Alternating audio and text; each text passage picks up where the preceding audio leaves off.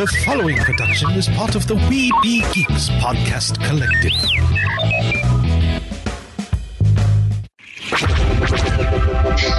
This podcast is part of the Red 5 Network. For more Red 5 Network podcasts, visit red5network.com.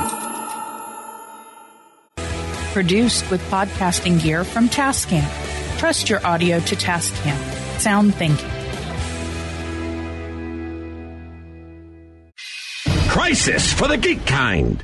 Top geek officials admit they underestimated the hipsters' defense capability. Join the revolution and save the galaxy. Geeks from all over the globe are joining up to fight for the future. They're doing their part. Are you? Want to know more? Join Weeby Geeks and the Geek Revolution and save the world. Service guarantees citizenship. Want to know more? Do not attempt to adjust your device. This is a Streaming Freedom audio bulletin.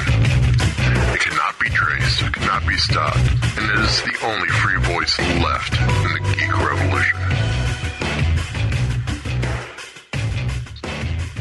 And welcome to another episode of We Be Geeks. It is the dashing duo, Derek and myself, Mike. How's it going, Derek? Oh, not bad. You know, typical day. Had my dentist appointment, got my teeth cleaned, saw Ghostbusters Afterlife. Yeah, pretty busy. Okay. Well, I was thinking about sending you a telegraph. Then I got to thinking about sending you a human telegraph. And I decided, no, let's bring in the cast, some of the cast members of the web series Human Telegraph on the show instead. So we have, just so I have the names right, we have Rachel K. Barkley, yes. Kayla Conroy, and Fern Lim. Yes. All on the show with us. How's everyone doing? Hi. We're doing great. I'm good. I just woke up from a nap a little bit while ago. It's a little after my bedtime. I'm really excited to be here. Well, if you just woke up from your nap time, I could go to my true self. Okay, maybe not. That's amazing. So funny. So tell us a little bit about, I'm having a choking fit. Tell us a little bit about Human Telegraphs. Bernie, did you say something? Are you muted? Oh, no, I said Rachel because Rachel is usually the person who gives our best intros. Yeah, well, I can first just tell everyone the premise of the show. It's a quirky and lighthearted comedy about three friends who fall on hard times in New York City. And so they decide to launch their own business. And it's called Human Telegraphs. And they basically deliver messages in person, in first person, to New Yorkers' front doors, New Yorkers' offices, any private or public space that the customer specifies, they will deliver there. They'll deliver in costume. If necessary, they'll sing a song or do a little rap ditty. Basically, the customer is king and they're up for anything as long as they can make some fast cash in order to stay in the city and to pursue their dreams. And they each have different, character arcs and dreams. Their names are Trisha, Lily, and Margot. That's basically the premise of the pilot is that they start this message delivery service. So if they were going to a guy named Hank's house and the message was from his old coworker, Vanessa, they'd knock on the door and say, "Hank, it's me, Vanessa. I have something to tell you," et cetera, et cetera, et cetera. And it could be a happy message. It could be an angry message. Oftentimes they're a bit awkward and they're always intimate. So it's kind of a commentary on how everything in New York is a bit awkward and intimate. If you live there, just because there's not a lot of privacy of so many people per 100 feet, like whether you're walking on the sidewalk or you're in the subway, you can't help but be immersed in people's private affairs. You might hear somebody arguing with their significant other on the subway. You might hear somebody. Oh, actually, Kayla, I think you shared such a funny tweet on our social media recently. Oh, yeah. A woman in line in a coffee shop in Brooklyn. I'm just going to paraphrase. I can't remember the exact tweet, but it was like, I'm standing in line, I'm listening to the woman in front of me, and she wrote this in all caps, repeat, call your lawyer, call your lawyer. Like 100 times. Call your lawyer. And she heard the guy behind her uninviting somebody to his birthday party in Miami. So,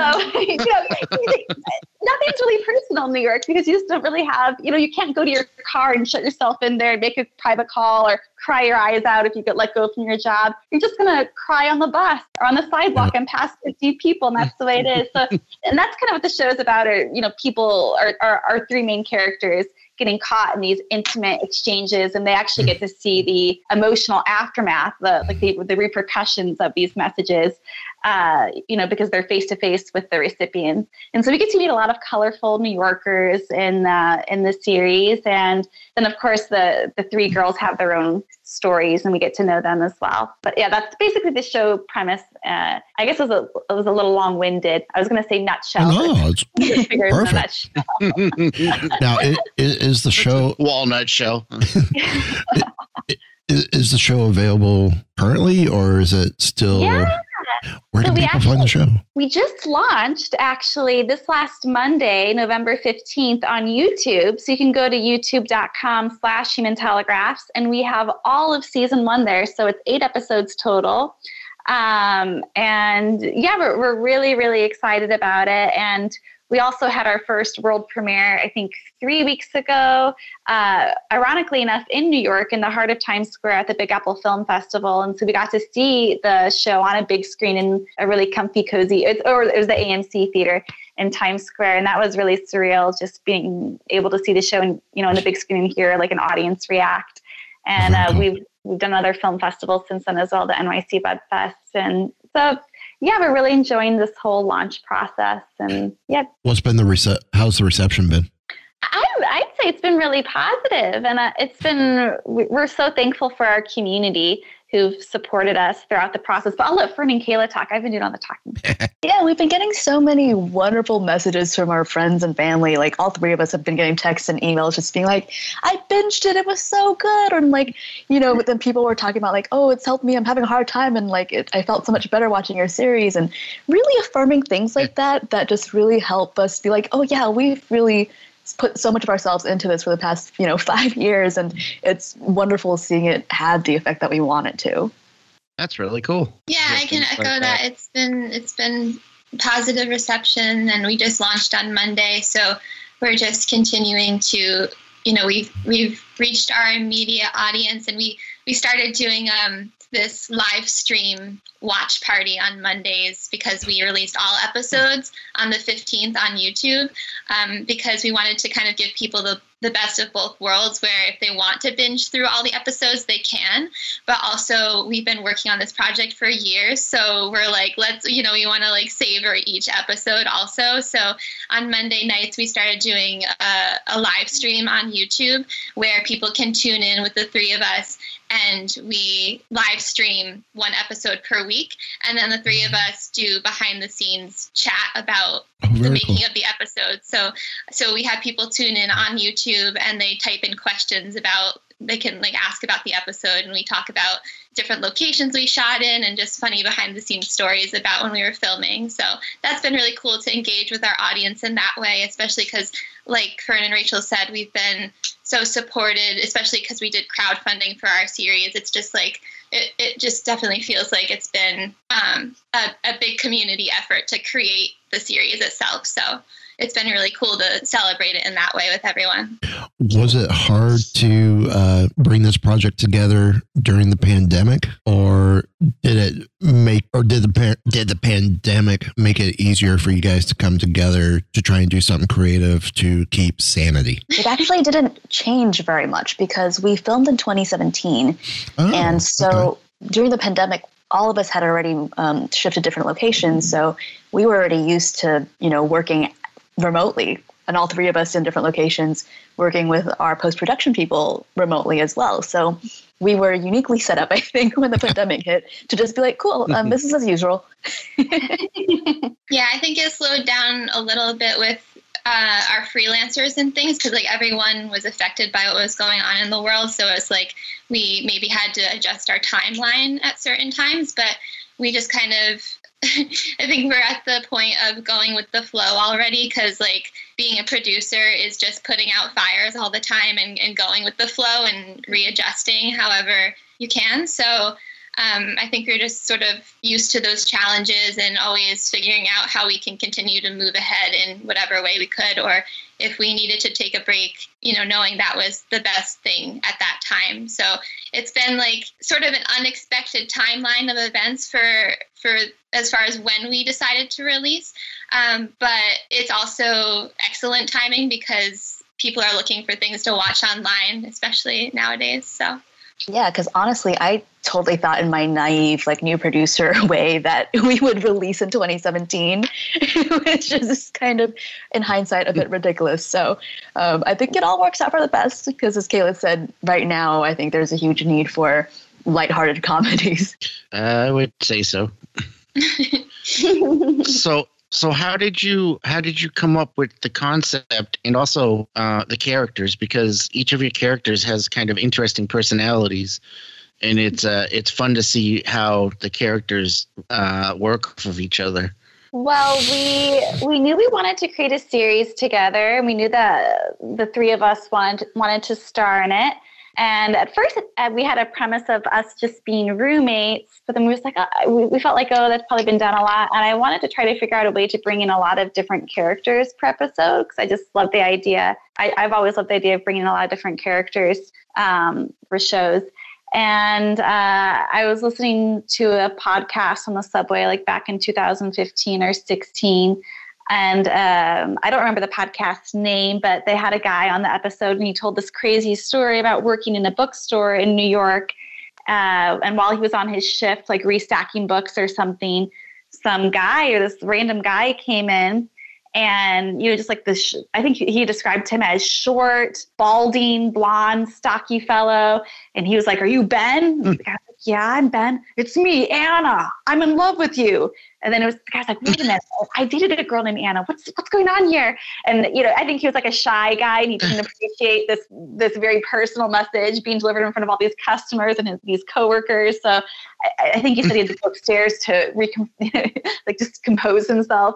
And I thought that was really interesting. And I was wondering, well, what would happen if a character had to do this for a living? Like they did this regularly, multiple times, a day, and their ability to stay in New York, which is a very expensive city, and pursue whatever life or dreams they want to have in New York, was dependent on them being really good at this and keeping customers happy. And what kind of people would they meet, and what kind of messages would they deliver? And I just thought it was right for a lot of cool moments, comedy, and sad moments too. A lot of awkward moments, which we love.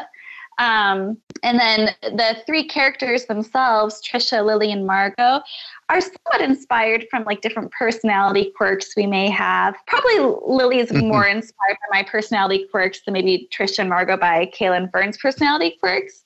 But I did want to create a tripod of three characters that are similar in their naivety, where they can believe in that they can do this kind of business and it's going to be okay.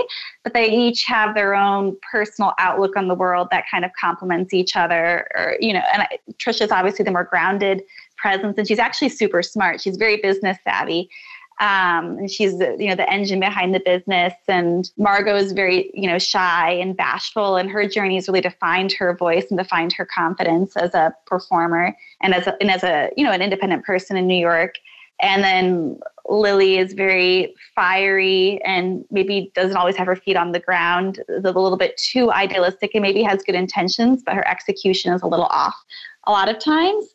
And so she could go down a spiral staircase very well, though. Yeah. I like to finish my art. That's a quote. We were talking about quotable things earlier today because we want to make we want to make mugs. We're thinking of doing a giveaway during our live events, and we were trying to think of different quotes we can put on our merch. I like that one. I like to live my art. That's a good one. All the time. That's a good one. Yeah. So.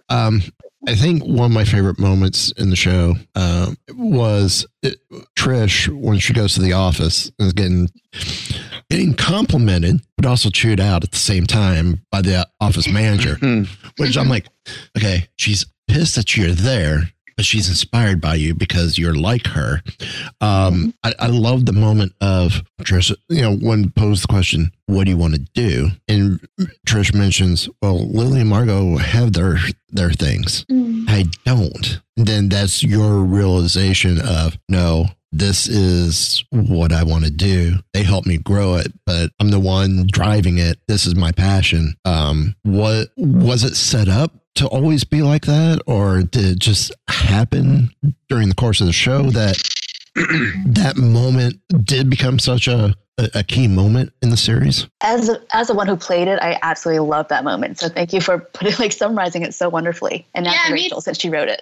As the one who directed it, I appreciate someone pointing out that moment because it was really meaningful to experience it. Like, I think that I was caught off guard actually.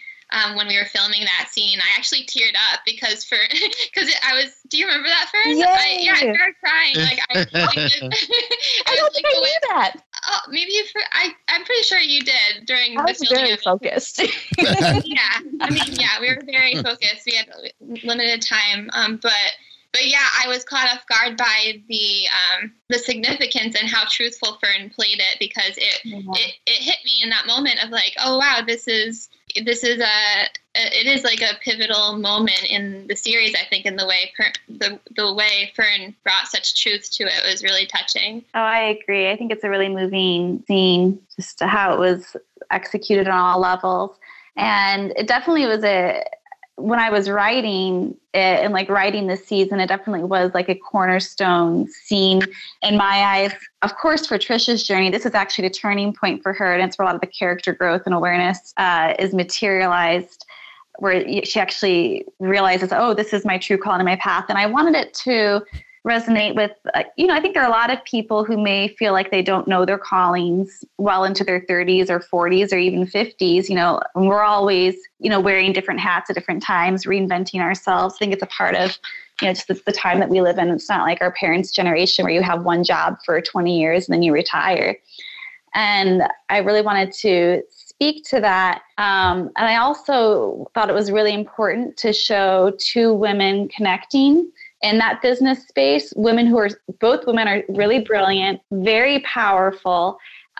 Even though Trisha hasn't found her power yet, she has a lot of power in her. Like, she's the character that I think out of the three of them, she has the most power and potential as far as being a mover and shaker in the world. Lily and Margot, have their own potential too. Like, they're not less powerful than her, but just power emanates from Trisha because she's really the foundation of the three girls operating in the city and the foundation of the business itself.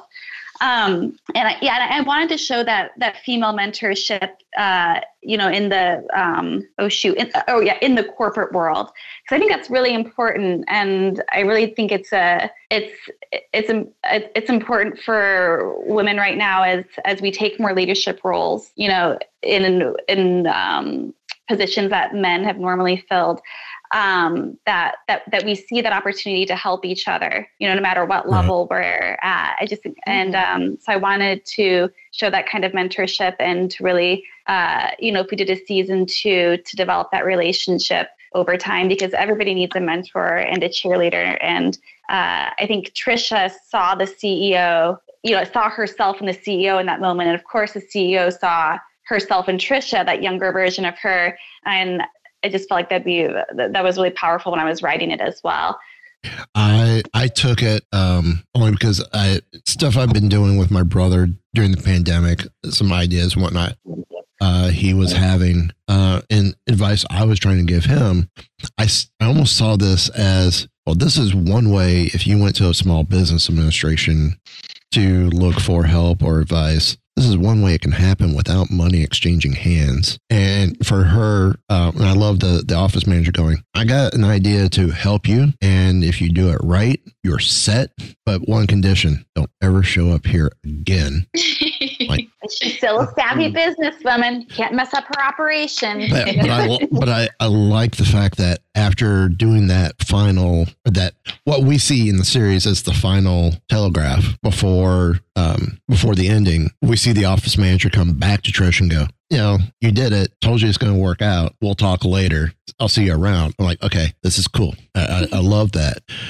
Was there any personal experiences that were brought into that scene, either when writing or even performing that scene that y'all drew from? On the performing part, I'm not sure that I consciously referenced any specific moment, but I do feel like my life has been very full of things that feel very serendipitous, where I wasn't expecting an opportunity, and just it comes because I'm open to, chance things happening, and I follow breadcrumbs in my life, and I've never been someone who plans, 10 years ahead. I'm just like, this feels like the next right step, and then this feels like the next right step, and then someone sort of meets me along the way, and I'm like, oh, cool. That would have happened if I didn't take that last little right step. So I feel like that must have informed that scene for me as a performer.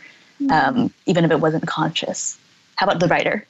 I think writing it was me writing what I want to happen or how I want to be in the world. I've always wanted a female mentor more on the business side of the arts, because there is a side of me that's very like business focused, long-term picture focused, and I've always wanted to have somebody to help give me advice or to elevate me in a certain way.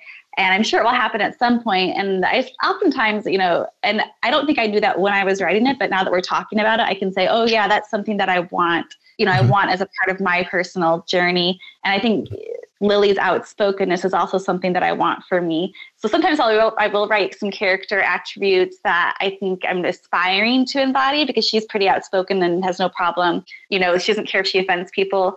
And I think probably all women feel like we want to be more of that, not caring what other people think as much, and just being able to, say our true opinion. And that's something I'm working on as well. So yeah, I think it's more of like I'm hoping to manifest this at some point in my experience. So looking for that business mentor, are you finding, because I'm discovering with the podcast, we've been doing this, actually Derek, yesterday is where Wednesday is where we're recording this tonight. Wednesday was our 9-year anniversary. Congratulations. Of the drop of the first episode. Wow. I actually had pop up in my memories on Facebook that on November 14th is when we recorded the episode, but it didn't release to the world until the 17th.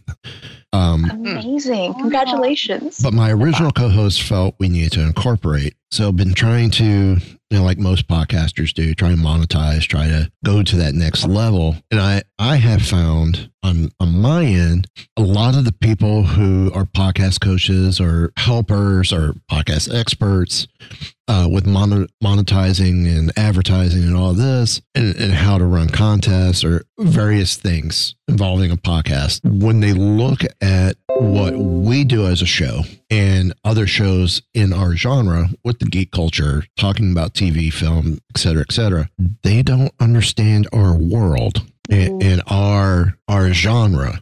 Do you find the same thing, that you've been having similar issues looking for a mentor, that you just haven't found anyone who understands, the production side of things, or the whole TV, film, web series, streaming genre, the entertainment genre aspect of things?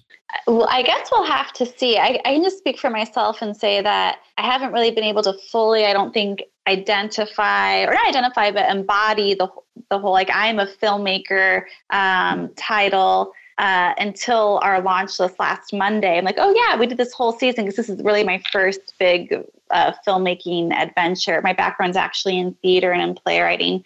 And that's where I got my start. Well, not really? Playwright, but theater. Yeah. Cool. Oh, yeah, awesome. I did have some nice mentors. I went to grad school for playwriting. I did have one really nice, wonderful woman professor who taught like a feminism and playwriting course, and she was a really great mentor for a time. And then we just lost touch as I left to Washington, D.C., which is where I studied, to build a career in New York, and she just really stayed in academia in D.C. But I'm hoping that now that we have a product out, where it shows oh, this is the kind of creative sensibilities that we have. This is the kind of worlds and characters that we're producing and making, that hopefully that will find a home with not only audiences, but, people who maybe want to mentor or attach themselves to the project in different ways to elevate it because it resonates with them like in a creative and personal level as well. Okay. I think that when we were starting out, I know that I met with Coffee with multiple different community members, like in New York City, from other actors that were also creating their own content or had also been producing small indie budget web series and things, like especially when we were first doing our pilot. I mean, previous to that, I had produced some short films and just been on set as an actor. So I hadn't produced something to this length or gusto prior to Human Telegraph. So I think that those coffee dates were definitely helpful to be able to reach out to New York City other actors who were also creating their own content. But the web series thing is still becoming a more popular thing. Like it's still kind of growing. And when we first started, it was when it was really becoming more common. And we were inspired by Broad City and High Maintenance, who started out on YouTube and Vimeo and then got picked up by networks. So we saw that happening and saw sort of like a pathway for us to, go that route opposed to creating just a short film or something. We wanted to create a series where it could be, like we could create this world for ourselves and create continuous opportunities for work. So, but as far as like launching on YouTube and like sort of the later things in post-production, I think that a lot of it has been us learning and like teaching it. Like I've just like been teaching myself a lot by using the internet and just studying other YouTubers and things like that. So it's sort of like a new venue still to me. I think like it's still something that's still becoming more common. So I feel like, there's other web series out there and things, but I still think that what we're doing is still kind of unique and new in a way, especially with the length and the amount of content that we've created. It's essentially a feature film amount of content between all of our episodes. So been a lot of learning. Interestingly enough, I think the world of podcasting is kind of similar to that. There's a lot of stuff out there. There's a lot of podcasts out there, so it can be hard to try to find your footing and succeed. I want to say I heard a stat that before the pandemic, there was online maybe 300,000 podcasts. And then at current time, there's now like close to 2 million. Oh my goodness. Wow. I believe it actually. All because everyone was home. Yeah. Needed something to do. Yeah. That's the boom. So well, you all got a 9-year head start. Well, 7, 8. Yeah. But I also think one important thing is to remember why you're doing it too, and I think that's probably the same for you all as well. Like to not like, I'm not in it to be famous and rich and all that. I mean, to be nice, but I'm in it because we have fun. Mike and I have fun getting together and talking to people like you or talking about geek stuff. So that I try to remember that's the important part. Definitely, yeah. Yeah, I think we try and do that too, because we all wear so many hats, and being producers, it wasn't like the reason why we started the project. We started the project more for creative reasons. So when we get so immersed in the business side of things, sometimes it can be hard to see like the bright parts of why we're doing it, like the light feeling, like the more joyous part. So we definitely like to take a step back once in a while and be like, oh, we hit this milestone, like let's take it in, let's like bask in like, during our meetings, like still coming together and finding those exciting, inspirational, creative moments where we're still finding, sparks of inspiration and the creative muse, coming through, even though we're like, 2 minutes earlier talking about our taxes and, not as fun. Yeah, and also just being able to pause and be like, wow, we've done all this, because, all the growth that we've had is, step by step and incremental. And sometimes I look back at, our 2016 selves who first met to talk about this, and like how I totally was like, oh, make a web series. That's fun. Cool. Sure. Why not? When in my head, I was just like, that's not going to happen. And then it happened. And then we went from pilot to making a full season. And I was like, wow, that was really kind of silly of us to go from like one episode to like 7 all at once with this like enormous scale. What were we thinking? And then, fast forward and now it's like, oh, well, we did that. We've done it. We've released it. That's so cool. Yeah. We've learned so much. I can say I've learned a lot as well. Podcasting. When my original co-host wanted to incorporate, it's like, okay, well, that just totally changes. I want this to be fun. And it is, but there are those days where it's like, okay, I know we've done everything right with, because I also run 2 other shows, one of which Derek's on with me on that one. I'm like, we've done everything right. Can't get the monetization. There's 1 or 2 things keeping us from getting there. But once those go, it's that Trisha moment of you do it right, your floodgates are going to open. But I think for me, it's the fact that I have fun with everything and doing the show and getting together, especially with like my Wednesday. Derek knows exactly everything that went on my Wednesday. Recording with him and our co-host Ken on our Star Wars podcast was the escape I needed for that day. And I spent my day with everything going on, looking forward to coming home, seeing my family briefly before podcasting, but also podcast, because that was my escape. And I needed that creative vibe to shut out everything bad that was happening that day. So there's many times like I want, the like Derek said, the money aspect would be great, but I got to remember doing this because I love doing it. And I love sharing a story with someone else and having the banter with someone else who shares the same love. And for me, inspiration wise, I won't say mentor, inspiration wise was Kevin Smith. Because a lot of his shows back in the day, he would end with, anyone can podcast, get your story out there. Don't be afraid. Go out and have fun. That's the thing. Our story that we like to tell is our love and geekdom. Love it. And we've been working with October Coast, who knows Clint that hooked us up with you guys. We've been working with them about 5-6 years. Wow. And I'm sure Clint's listening to the show. Most of the folks at the office do. I will say because of October Coast, I think I can speak for Derek on this. If I'm wrong, he's going to correct me big time. October Coast has helped bring us a better appreciation of independent film projects, film creators. Definitely.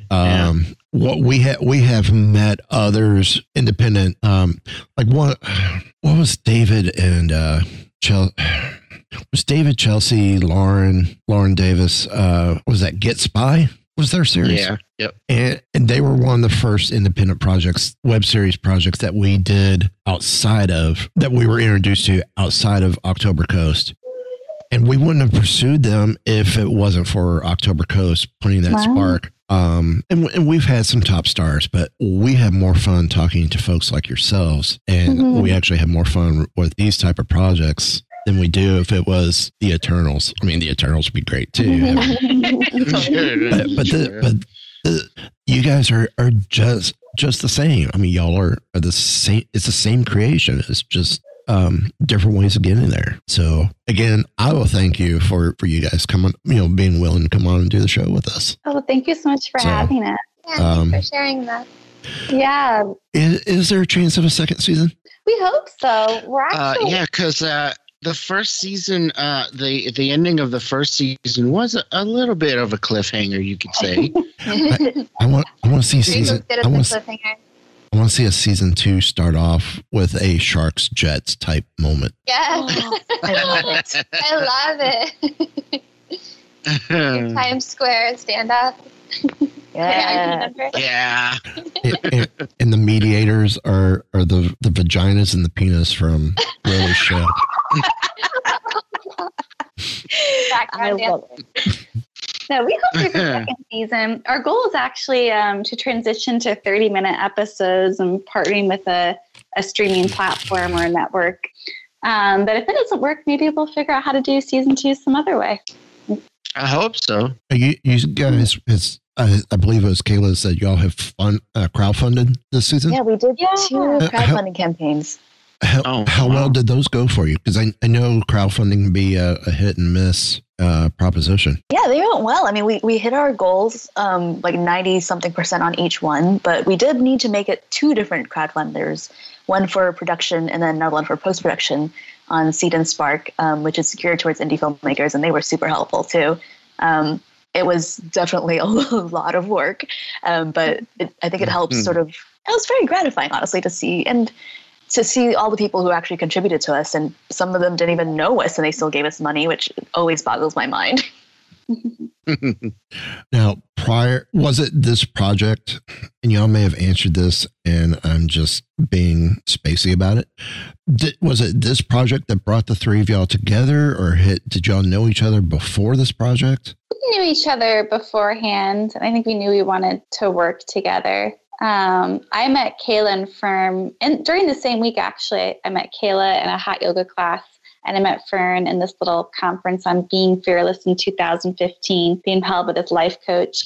And we all just hit it off. And then I think Kayla came to the set of a Doritos commercial that I wrote and was helping produce and film. It was like for the Doritos commercial competition. For the Super Bowl. Yeah. Yeah. That. I partnered with a filmmaker at the time, and we were producing that. We needed to borrow a bike. We were in Central Park for a scene, and Kayla lived nearby. And I asked her, "Oh, can we borrow your bike?" And she came on set.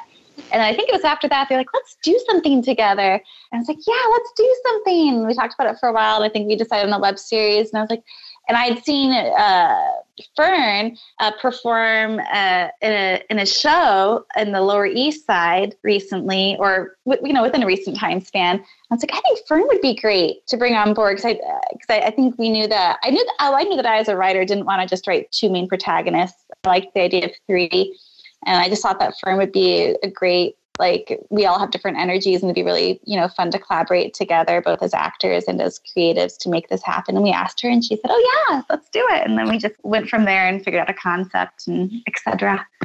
Well, since Human Telegraphs has launched, how would y'all feel about getting together to do a Doritos Super Bowl commercial as the Human Telegraphs? I love it.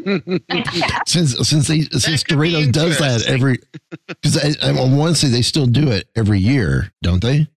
The commercial contest. They stopped the competition like a couple of years ago, maybe, but they were doing it every year for a super long time. Yeah.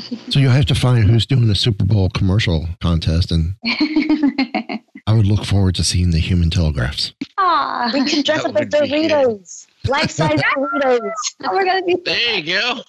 Make a Dorito, and then another person dresses up as a mouth, and there's a battle because the Dorito wants to live. Oh my God, I love it. I guess I'll put this out for all 3 of y'all. What was the one thing while doing this show that really took you guys out of your comfort zone that you had to tackle in order to get the project done? Probably crowdfunding. What do you guys think? I can't even pick one. I feel like it was like, there's not like one specific thing that I can think of that was like, yeah, that was out of my comfort zone. I feel like the entire, well, you know what might be it? Actually, just like the multiple hats on the same time. And I don't like being the person that people go to for answers. But sometimes when you're the producer on set, right, you don't, that is what happens naturally. And people ask you questions about money and budget, and like having to make up to like give an answer in the moment. Like, I'm very much an introverted thinker where I have to think to myself for a bit, have time to process things, and then I can say things. But like, you don't get that luxury on set usually. So just the whole having to be a producer in addition to the creative hats was definitely incredibly challenging for me. Mm-hmm. Yeah, I think I can agree with that, with just being on set and just the multitasking of making sure that Crafty was packed in the van the night before, and also learning my lines on a few hours of sleep, and like and like driving a minivan like to Brooklyn, but also then getting my hair and makeup done. Like it was just doing so many things was really hard. I feel like there's a great video that encapsulates this, where Kayla, the van broke down again after an overnight shoot, and Kayla's just wandering around Greenwich Village with her face painted in like this beautiful green fairy type leaves all over, and she's just stumbling around like sleepless in Greenwich Village like a fairy waiting for the van to get fixed or something like that. I think that Sad part Corinne is, says it well a lot of times, which is like we just didn't know what we were getting ourselves into when like how much was involved in it. So that was, I think, the challenge was then just like stepping into that role and just like doing, like accepting that like some things were gonna fall through the cracks, and I couldn't control everything because I'm very on top of things, and and I had to rely on my team, and luckily we had an amazing crew, so like it all came together. But I had to, I think, accept that there were going to be imperfect things, and the van was going to break down, and I was going to call AAA at 6 a.m. after an overnight shoot with sparkly green face paint on my face. And yeah, but it's Greenwich Village. That's common practice. Yeah, totally. I used to live in Orange County, New York for a bit, so been in the Village many times to go see a Rocky Horror Picture Show. Oh, nice. So. At what point did y'all realize that y'all were kind of officially a production team or in business together? I feel like we actually did that from the beginning, because we decided at one point to like put together an LLC, and we called ourselves Three Bright Lights Productions. So I think there was sort of, I don't know if that was like after the pilot. It might have been after the pilot. I think it was after the pilot. So it's like before we crowdfunded. Yeah, we knew we had to do it because we were crowdfunding. Yeah, for financial purposes, we were like, oh, that was something that I learned from a mentor. I was like, oh, we have to create an LLC for like tax purposes for the crowdfunding. It just was, yeah. And I still screwed up, and I like all the funds from the first crowdfunder still came to me as like income for that year, and I freaked out. Like, this isn't going to work. Oh my God, it's going to tax. It's all. I mean, so I hired a tax person. They figured it out, but it was still like a very terrifying moment when I opened that like 1099 or whatever it was. So what kind of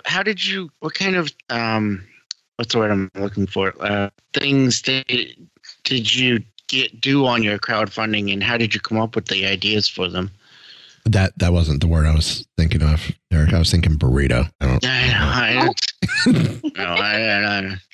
Maybe I was. Thought about a lot of burritos, different types of burritos, different fillings for burritos, and yeah, actually, Seed and Spark was super helpful for us. They have this little education training thing on their website, and we went through it and got a lot of great information. I read this book, Crowdfunding for Indie Filmmakers by John Dragonis, and that was super helpful too.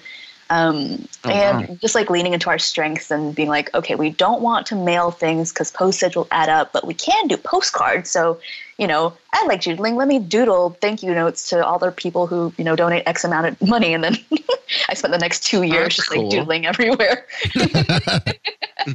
Yeah, it was That's for really sure. cool. It was for sure like a brainstorming effort of what Fern said, where it's like, what are things that we feel aren't going to, take a ton of energy on our part of like, it's going to take up too much time that we need to like create the series, and also like what are people actually going to enjoy receiving, that they're going to get a kick out of. So we did things like doing live thank you videos in Times Square, where we would just like run through Times Square with the Human Telegraph's poster and do like literal shout out thank yous and make cute little videos for people, because that was really fun, and that was something that we could also use on social media to help promote the series. So creative things like that. Nice. Yeah. I actually think we still have some to fulfill, but they're kind of dependent on finishing the series. Like, I think I was going to make a map of all the locations that we filmed at, but I was like, well, we should wait till it's released, right? So we don't give anything away. So to anyone who still has not received their incentive yet, We have not forgotten. Yeah, I think there only might be like 3 that were like, we need to finish post-production to complete this. But for the most part, we did all of our shout-out thank yous in Times Square and all the ones we could complete. That's pretty cool. I like that. It's very creative. Thank you. What was y'all's favorite moment on set individually? We shot for 13 days, so it's hard. Like, that was a lot of... And it was within like a 2.5-week time span. So it just feels like one big amazing blur. But actually, our last scene was Kayla playing Margot in a very exuberant like declaration of like, I made it, and it was so wonderful that was the very last scene that we filmed, because just like she does this like glorious exuberant declaration, people on the sidewalk are like turning around being like, well, what the hell just happened? and then it's like cut, and then series wrap, and then we all like bundled into a big old hug, and I think I started crying because I was like, I can't believe we actually did it.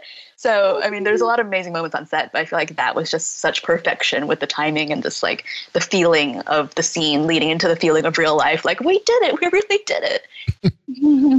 Was there a bit of relief too? Yeah. Definitely.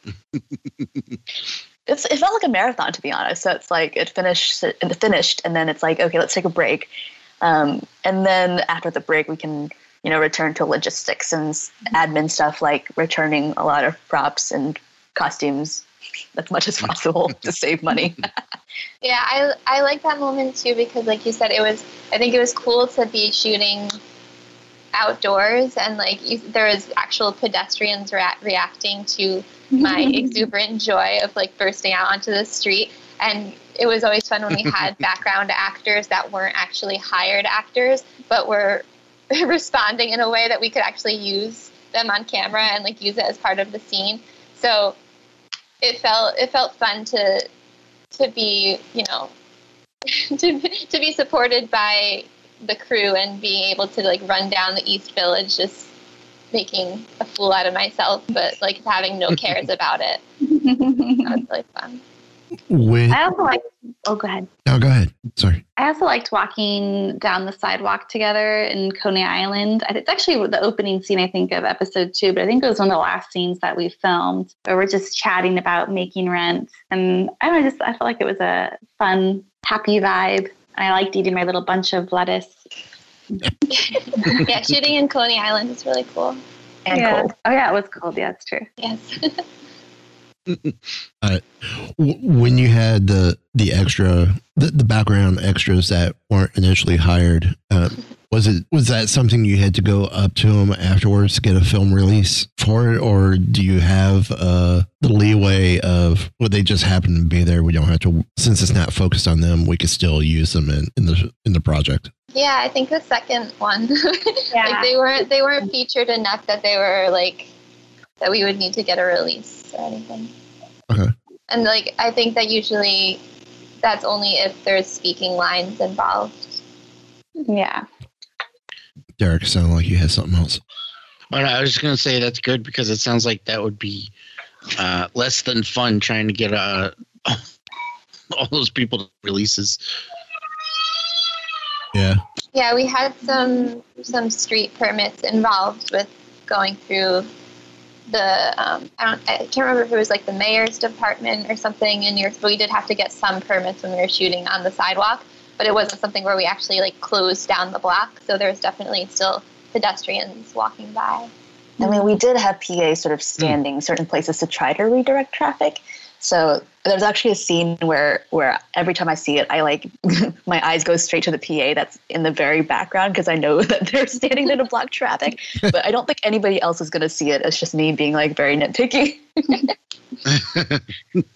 I always find it interesting talking to indie filmmakers, because you learn more about the actual inner workings of making these projects, and there's a lot of things you might not realize go into making things. Mm-hmm. Yeah, for sure. What was one of the terrifying moments on the project? Something that is like, I can't believe we're going to do this, or Maybe the van breaking down like a second time, or I have a couple. Yeah. One of them for me was we were running behind schedule one day when we were shooting. We had a scene that we were going to shoot in a playground. And so when we went to shoot there, it was during recess time. And so it was just like full of kids from the school next door. And and we ended up having to totally re-storyboard like how we were going to shoot that that scene.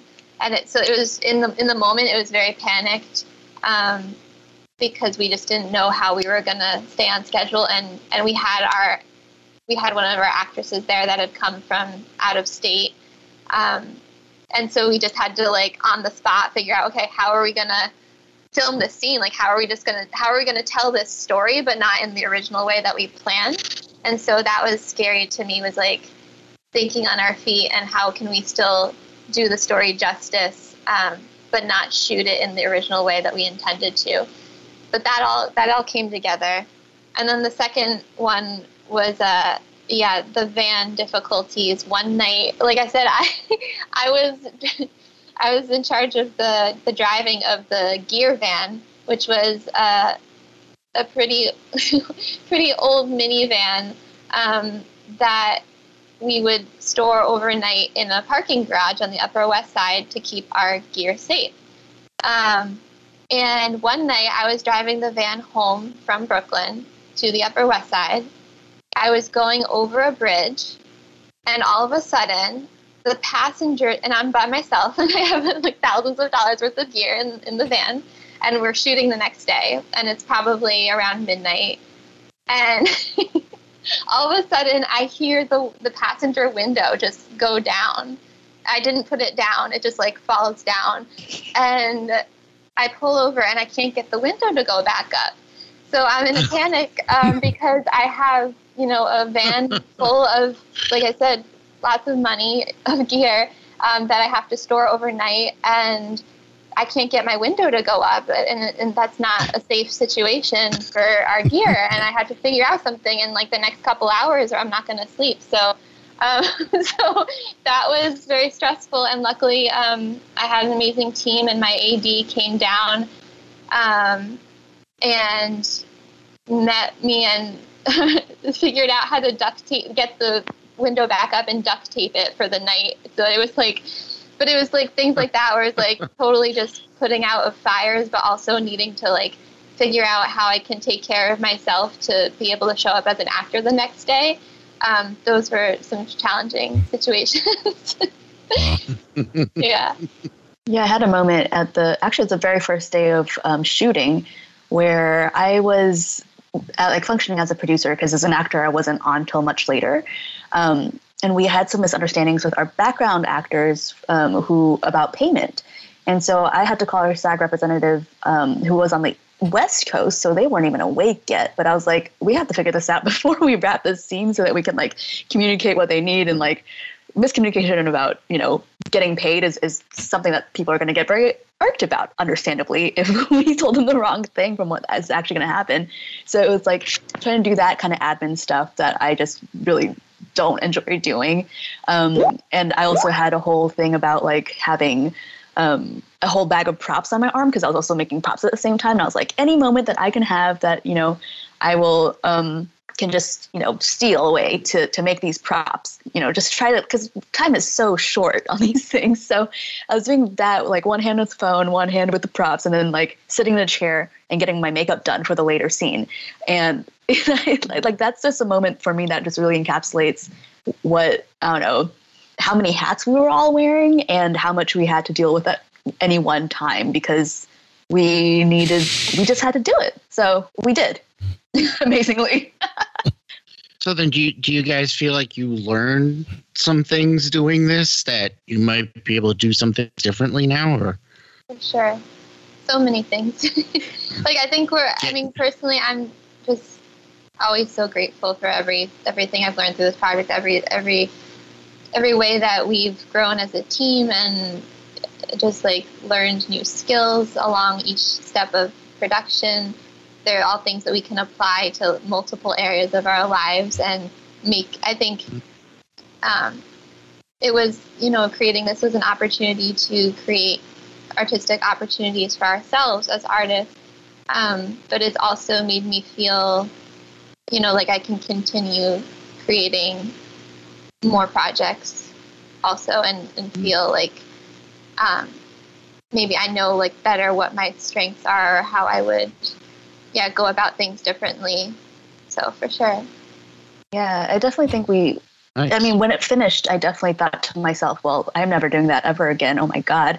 But knowing in the back of my head that I probably would one day, because that's a lot of wonderful experience to like not put into use, But I think like having done what we've done, I think it just gives us tremendous opportunities because we know what we know now to make more stuff. And it's not always with the, goal of we want to feature ourselves in a thing, even though that's definitely valid, but just the freedom I feel to partner with other people just to experiment and create. Like I partnered with a friend of mine who's in New York, and we're like, let's make a remote film during the pandemic because we have to figure out safer ways to do this. And because of Human Telegraphs, like I was okay with the idea of being the only person on set and handling my hair and makeup and like all these different things, and knowing that it'd be a lot, but that I could do it because I have done it before.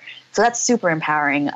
And also just realizing, again, how much we've learned and having other people come to us now and be like, hey, I'd like some advice about, how you did this, and be like, oh yeah, we can also be in the position to be mentors and like advice givers and sort of have more to offer the creative community, which is really exciting. I love that. We lost Rachel as we heard her kid in the background just having a meltdown, part of life.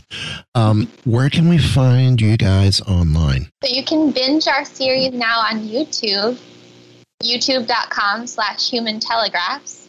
And we're on all the social media at Human Telegraphs. And humantelegraphs.com as well, because, website, why not?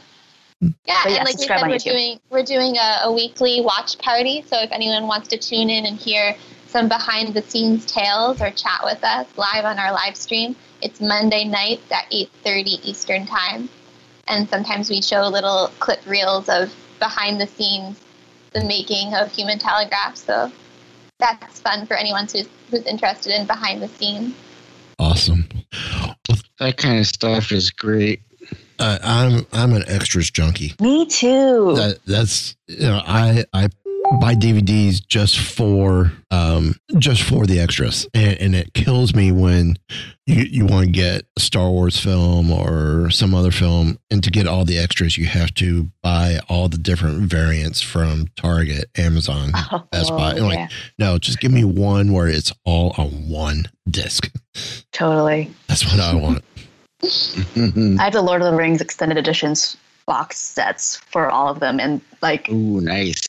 They still bring me joy. I'll still pop them in and be like, okay, let's listen to the narration from the director and like from the cast, and I love things like that. I'm one. If they were to re-release a DVD or Blu-ray and it had even one new extra, I'm like, I'm buying it. They know how to. We already have it. I know, but I don't have that extra. Which means that we don't have it because we don't have that extra. So we have to get it, obviously. Exactly. Right. Yeah, exactly. Exactly. Well, thank you guys for joining us. I actually, Derek, I almost forgot, and you probably were almost glad that I almost forgot. I want a chance to flip the tables and let them ask us a couple questions. Ooh, I like it. And Rachel's going to miss out on this. What is your biggest geekdom? What is the one like franchise you geek out on the most? It's a good question. For me, it's an easy question because it's also what led me to getting into the entertainment industry. It's Star Wars. I would say for me, it's a tie between Star Wars and Marvel right now. Mm. And is there anything like that each thing has done in their history that just might have like tested your loyalty to them? Star Wars, the sequel trilogy. But It's not necessarily the films that tested me. It's more, because I'm very adamant about issues that I have with The Last Jedi, whereas I know Derek's very adamant about issues with Rise of Skywalker. Oh yeah. But it's more because of the sequel trilogy. It's the toxic fandom. Yeah. That has caused. I was going to say that as well. It doesn't quite. It doesn't make me question my loyalty. It makes me question my patience of the fandom. Yeah. And it does kind of put a damper on things sometimes. Like you just like, can't you just either just try to enjoy it or just be quiet, because I don't want to hear the whining and the moaning and just, if you didn't like it, okay, move on. Totally. The complaints people had about Force Awakens, but they praise the Phantom Menace. Well, Phantom Menace is the exact same concept, same formula as well. It's the way Star Wars is done in a 3-film trilogy. And George used a method that worked in the storytelling of the different eras. And the group behind the sequel trilogy followed the same formula because it's what worked. Mm-hmm. It's the fans that don't recognize that make it an issue. So many angles to it on a wide spectrum. I have a question. Is there anything that you guys have learned from doing the podcast that you've been able to, that's inspired the way you continue to run your podcast, or any shifts that you've made in the evolution of what your goal is for how you run your podcast? Like the people that you've met, like have you gained information from the interviews that have shifted how you think about what you do or how you create your own work? I'll let you start first, Derek, because you coming on here, I helped inspire you into starting your own show. Yes, that's true. So, and I know there was a lot of back and forth between the two of us on how do you do this? How do you do that? Yeah. That's so Mike and I have been doing this show for like 5 or 6 years now together. I want to say 6 or 7 years. Yeah, probably. And our Star Wars show for at least 5, if not more.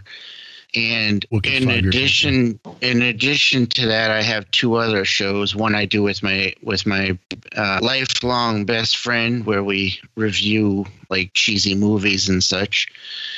And I do another one that's kind of in the middle of a content change at the moment, but called New England Society of Geeks, where I do it.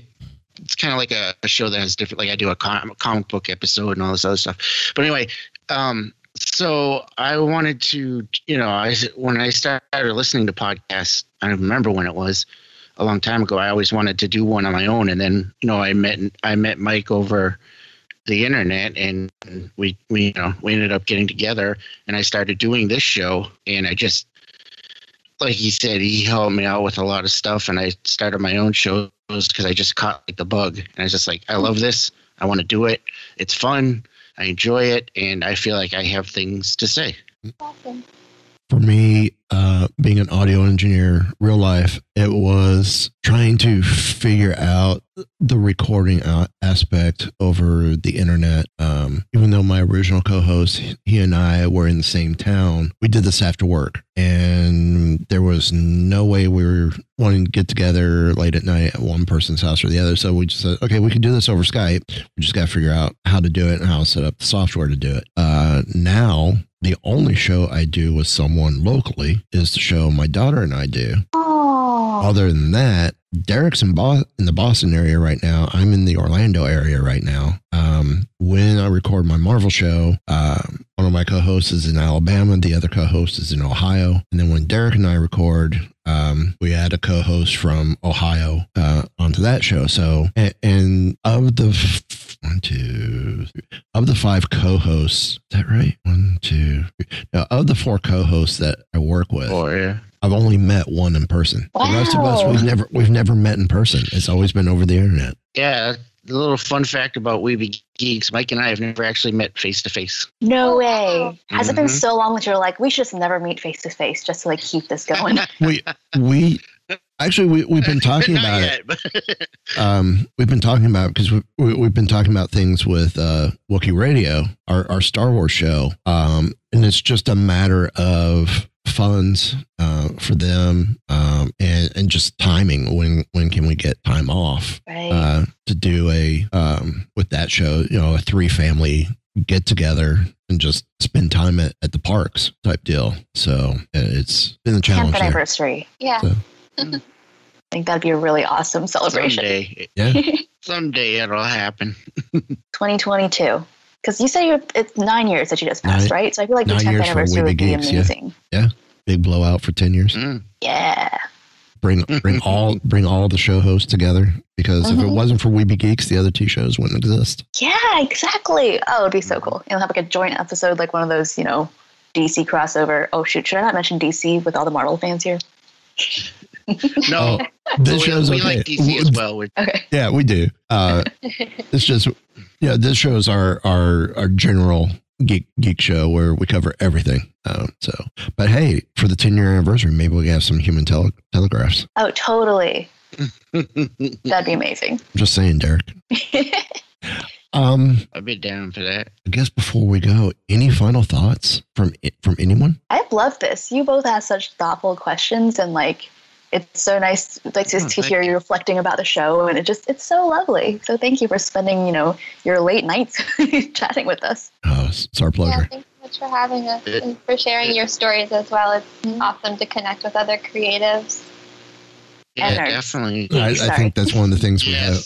I think that's one of the things we have fun with interviewing, the independent film or independent creators, whether it's film, television, web series, or whatnot, is, just that being able to share the common things and realize we have a lot more in common than we expect. And, and again, it's definitely brought us a greater appreciation to indie projects. Oh, yeah. So, definitely. We've had many as like, I don't know about you guys aren't the case, but we've had some like, I don't know about this interview, how it's going to work out. And then it's like, oh my God, that was so much fun. And it was a blast. And I knew with this project, with the way Clint presented it, it's like, okay, this is going to be a lot of fun. We haven't done a web series in a while, and this will be a blast, and we'll have a good time with it. So awesome. Thanks, Clint. Hi, Clint. And I'm going to say we definitely have had a blast. Thanks so much. Yeah. So we definitely want you for back. coming on. We want you back when season 2 comes out. Oh, totally. Yeah, definitely. I'm down. So, or if you have other projects that you need to pitch, feel free to give us a shout. I would love to have you guys back. Thank you. Thank you. But on that note.